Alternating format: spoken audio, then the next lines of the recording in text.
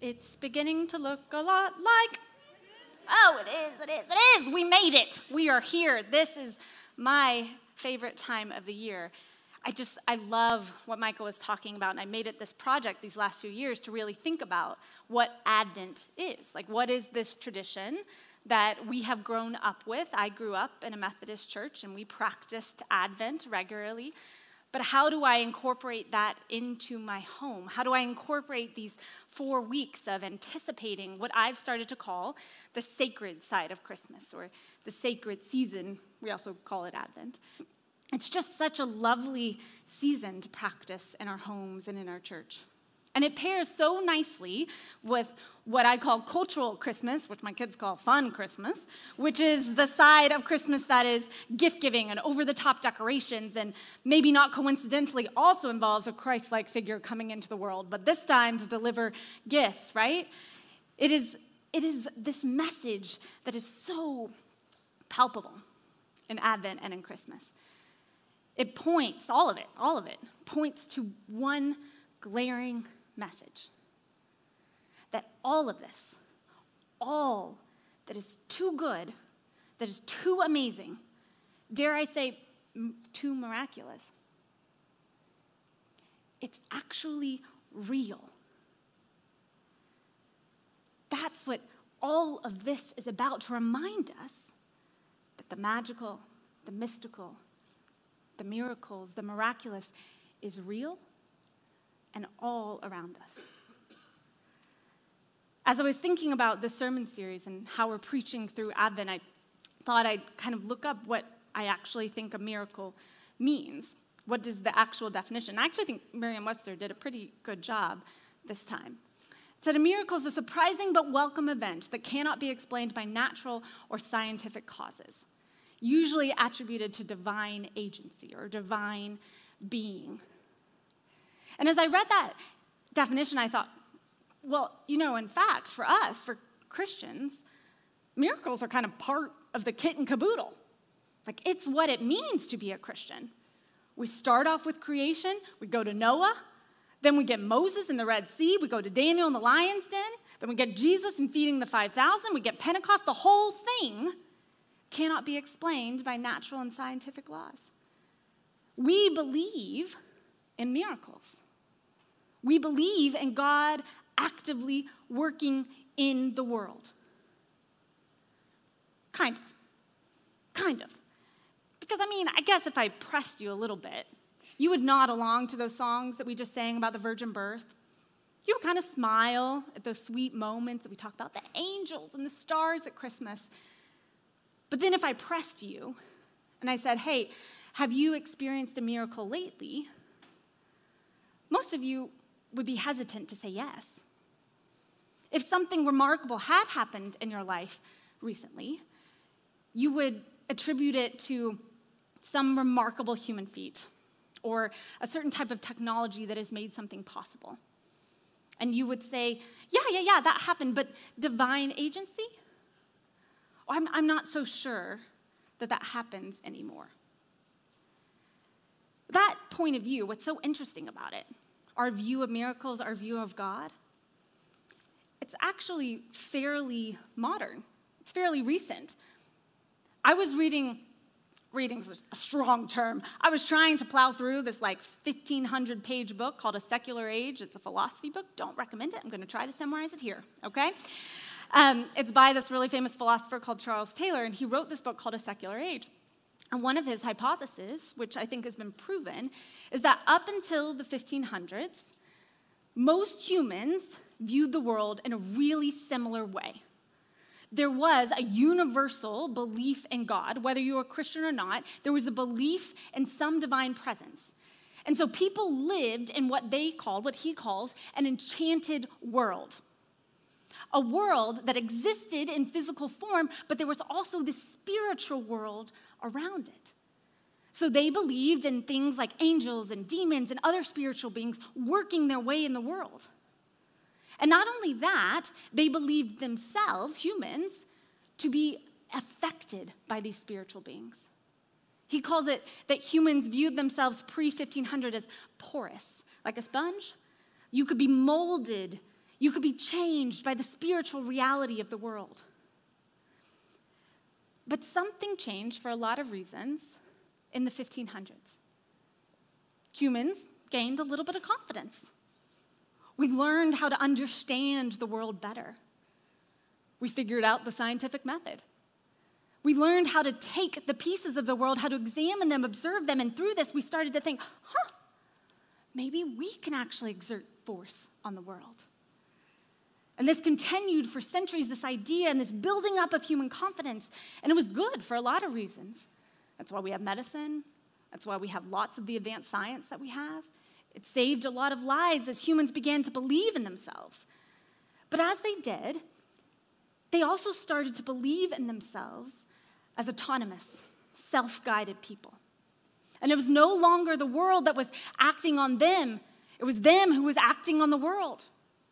You just have to make it. You just have to figure it out. You just have to lean on your own understanding. And then we can make the world we want. You see, this gaining in human confidence also led to this loss in faith. And suddenly, this enchanted world wasn't enchanted at all. It was disenchanted. As I was reading Taylor's book, he doesn't make this premise, but I started to think, have we swung too far in the wrong direction over the last 500 years?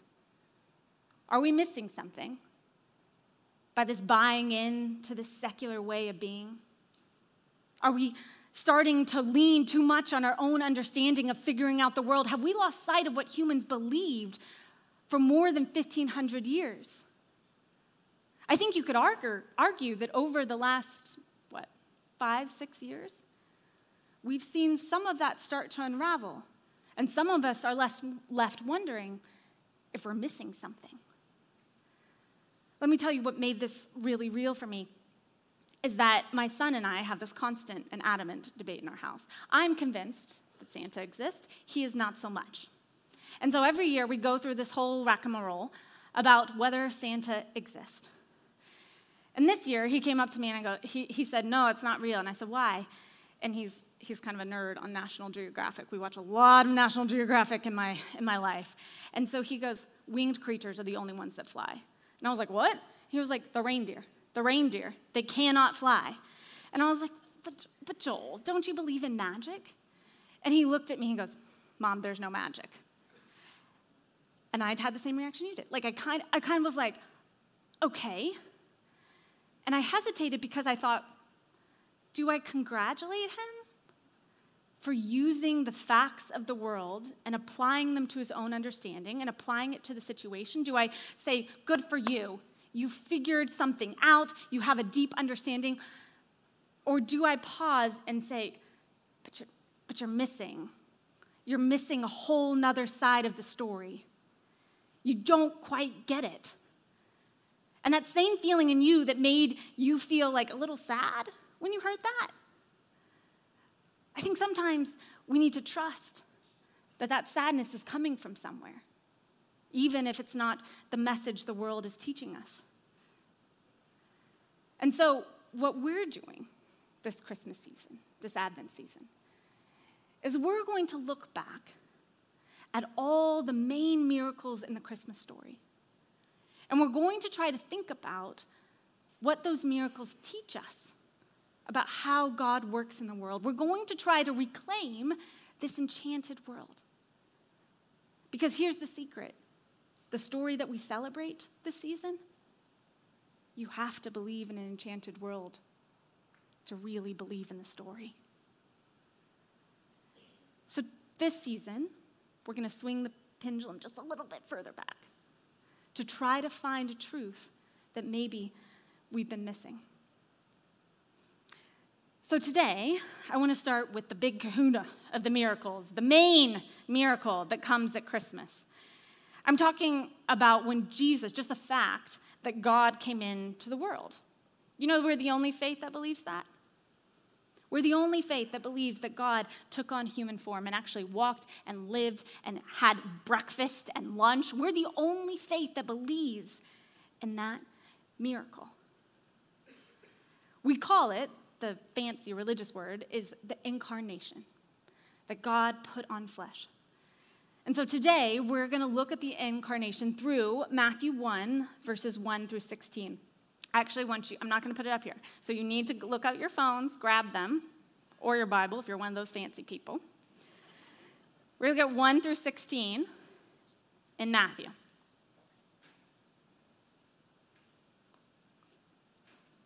I see you, Jonathan. Look on your phone. I'm going to call you out. He's like, I don't have my phone. I'm better than that. Okay, let's look at, what is it? What is 1 through 16? It's the genealogy. In other words, it's a really boring list of who Jesus was and who his ancestors were. But we're going to look at this genealogy. It's a whole list for 16 verses. And let me tell you, I've watched enough sermons this week of pastors trying to butcher these names that I thought we'd do it a different way. So we're going to watch this video. It's a smidge long, but y'all can bear with me, of us looking through this list. As you do, follow along in your Bible as you're listening, all right? So we're going to read this together to look at the account of Jesus' genealogy, so where his line came from. So let's watch.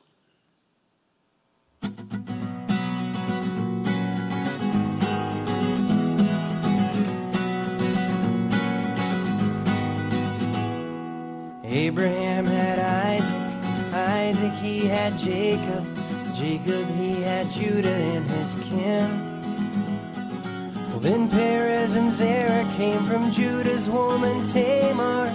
Perez, he brought Hezron up, and then came Aram, then Amminadab, then Nahshon, who was then the dad of Salmon, who with Rahab fathered Boaz. Ruth, she married Boaz, who had Obed, who had Jesse. Jesse, he had David, who we know as king. David, he had Solomon by dead Uriah's wife. Solomon, well, you all know him. He had good old Rehoboam, followed by Abijah, who had Asa. Asa had Jehoshaphat, had Joram, had Uzziah, who had Jotham, then Ahaz, then Hezekiah.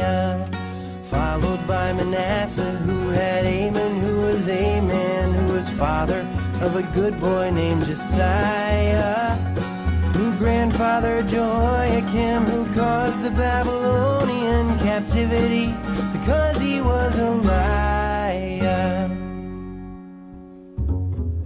And then he had Shealtiel, who begat Zerubbabel, who had Abiud, who had Eliakim. Eliakim had Azer, who had Zadok, who had Achim. Achim was the father of Eliab. Then he had Eliezer, who had Mathan, who had Jacob. But listen very closely, I don't want to sing this twice. Jacob was the father of Joseph, husband of Mary, mother of Christ. Wasn't that better than me reading them? So much better, right? So I think I was having a joke with some of us earlier. I was like, we need to reclaim some of these names. Who's going to name their kid Nathan? I like that. Let's do that. But these names, it's kind of interesting because as you're looking at them, you're like, huh. I mean, these are kind of mediocre names. My guess is that you recognize like one or two and that whole thing. You look at that list and you're like, huh, where is the miracle in this genealogy? Where is God and a list of names that at best we've heard of one or two of them, and sometimes not for the right reasons? So I started to look and I started to think, okay, well, let's look into these names. And it doesn't take that long for you to look at some commentaries for you to see that one of the most unique features, by far, of this genealogy is that Matthew included women. That is not common at all. We have tons of genealogies. It was a big deal in Near Eastern culture, not just Jewish culture. And so we have tons of these. All of them are men. That's how the lineage is passed down. But in this one, Matthew doesn't just include women, he has 5 women. And so you have to kind of think about, well, what point is he trying to make? Because obviously, to his listeners, this would have been a big deal. So we start to look at these women who highlight, I think, what Matthew is trying to say. So the first woman that is listed is Tamar. And you might not be familiar with her story, but it's a rough one.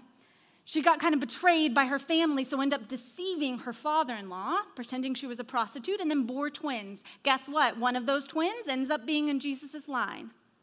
Then we have the next one, who's Rahab. Rahab is a Canaanite. You have to understand, that was a big deal back then. Being a foreigner outside of ethnic Israel was a big deal. Not to mention, the Canaanites were the ones who were in the land, occupying the land when Israel took over. So she was an enemy. And also a prostitute. So there is some morally scrupulous things going on there. And she's included in the list. And then we move on and we have Ruth, who actually, morally, is quite lovely. But she was a Moabite. She was from outside ethnic Israel as well. She married Boaz. And then we end up with one who is not actually mentioned by name, but that's on purpose. Do you see where it says Uriah's wife?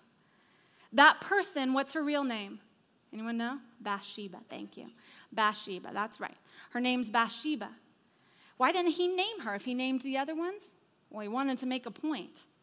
She was married to Uriah. But then David stole her, had a child by her, and put Uriah in the front line so that he would get killed. That's problematic. Not great, but guess what? She had a son, 2 sons, and one of those sons who becomes a line in the line of Jesus. Isn't that crazy? These women who we're looking at and thinking about, okay, where is the miracle in this genealogy? Where can I see the miraculous? And honestly, you read those names, even the women, you're like, not great. These are not fabulous stories about the reflection of humanity and who Jesus' line was.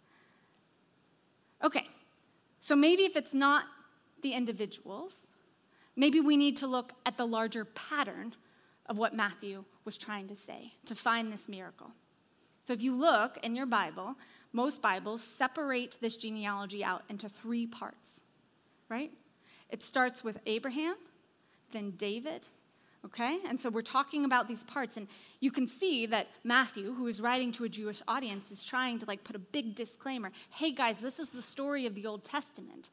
You remember, first, we started with Abraham, and God gave him a promise. You will bless all of the nations through your family called Israel. And I will give you a land, and that is why Israel is chosen. You have to live into this promise, and that's where Israel's story all begins. And then it continues and is kind of magnified through the covenant with David. Israel's kind of making it. They have a kingdom. They have a unified kingdom. They're starting to feel like they're living into that promise that God gave them through Abraham. And then what's the last section in that genealogy? Well, then they get exiled. The low point of Israel's history. Right when they thought they were on their way up, the Babylonians come and take them from the land that God promised them and move them to a different land. We cannot underestimate how life-destroying this was for the Israelites. Everything that God had promised suddenly was put into question. And from exile, the Israelites never really recover. They make it back to Israel. They live there, but they keep getting taken over by foreign powers. And God sends prophets and tries to save them, but it never really works. And they can never figure out why God's promise isn't working. And that is how Matthew tells the story of the genealogy. He leaves it with that 3rd section being the exile. So we have a bunch of people that are worse for wear. We have a pattern that doesn't actually tell a hopeful story or a hopeful ending.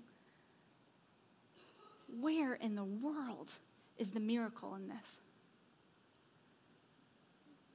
I think that's when Matthew whispers back to us and says, that's it. The question you're asking, that's what the miracle is.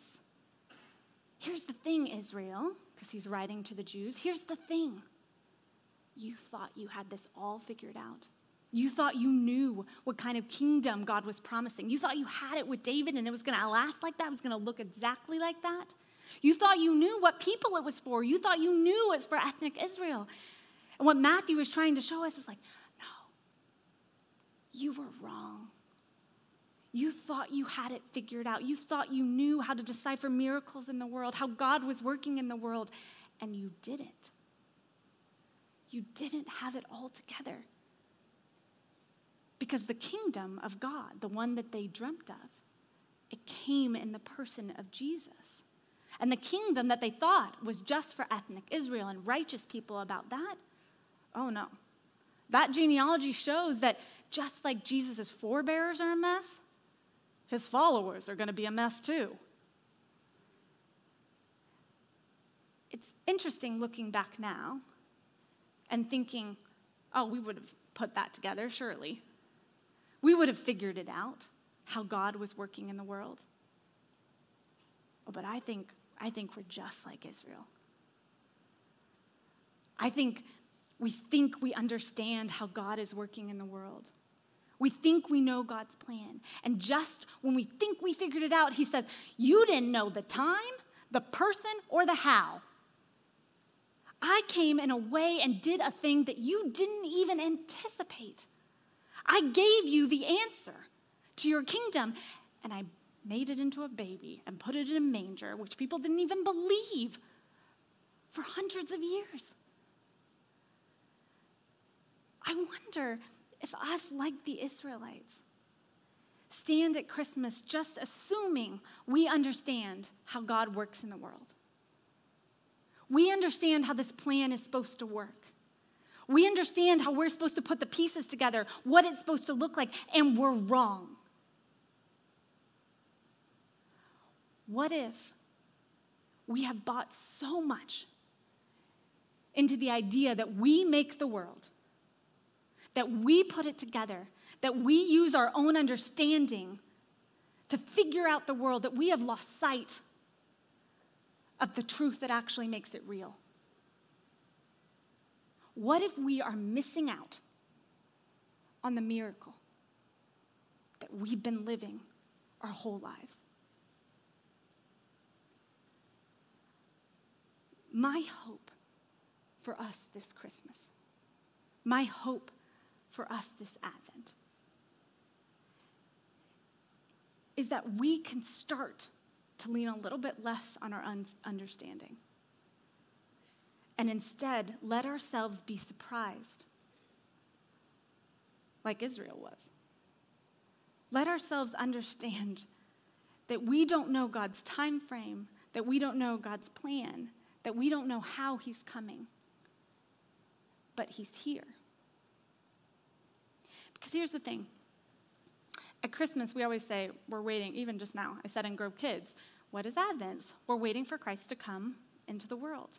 And I had to correct myself because I was like, no. It's not that Christ is coming on December 25th. We celebrate that. It's that Christ is coming now. Since then, we have believed that Christ is always coming. We believe in an enchanted world, whether that freaks you out or not. We believe that Christ comes into the world. We do not believe in a God up in a sky. When we talk about the incarnation, when we talk about God taking on flesh, that did not just happen 2,000 years ago. It happens now. Through you, mostly. Through the Holy Spirit working in you. So this Advent, I want us to take off, or at least dim, the secular lenses we have on. I want us to believe in an enchanted world, not because I want to hide and be naive and ignore stuff, but because my guess is that that view doesn't have all to teach us about the world. And there is something bigger, more true, more real, that we're going to lose the chance of seeing if we don't change the way we see. Let me pray over us this Advent season. Dear Lord, Lord, who comes and moves in the world, not just at Christmas, but this whole time. Let us believe in the miracle. Let us see the miracles. Let us name the miracles. Let us live in an enchanted space where we can exist and be like you. We pray that we may change our lenses this season, that we may be the guide for those in our lives to help them see the miracles too. We offer you this prayer as we move towards Christmas. It is in your name that we pray. Amen.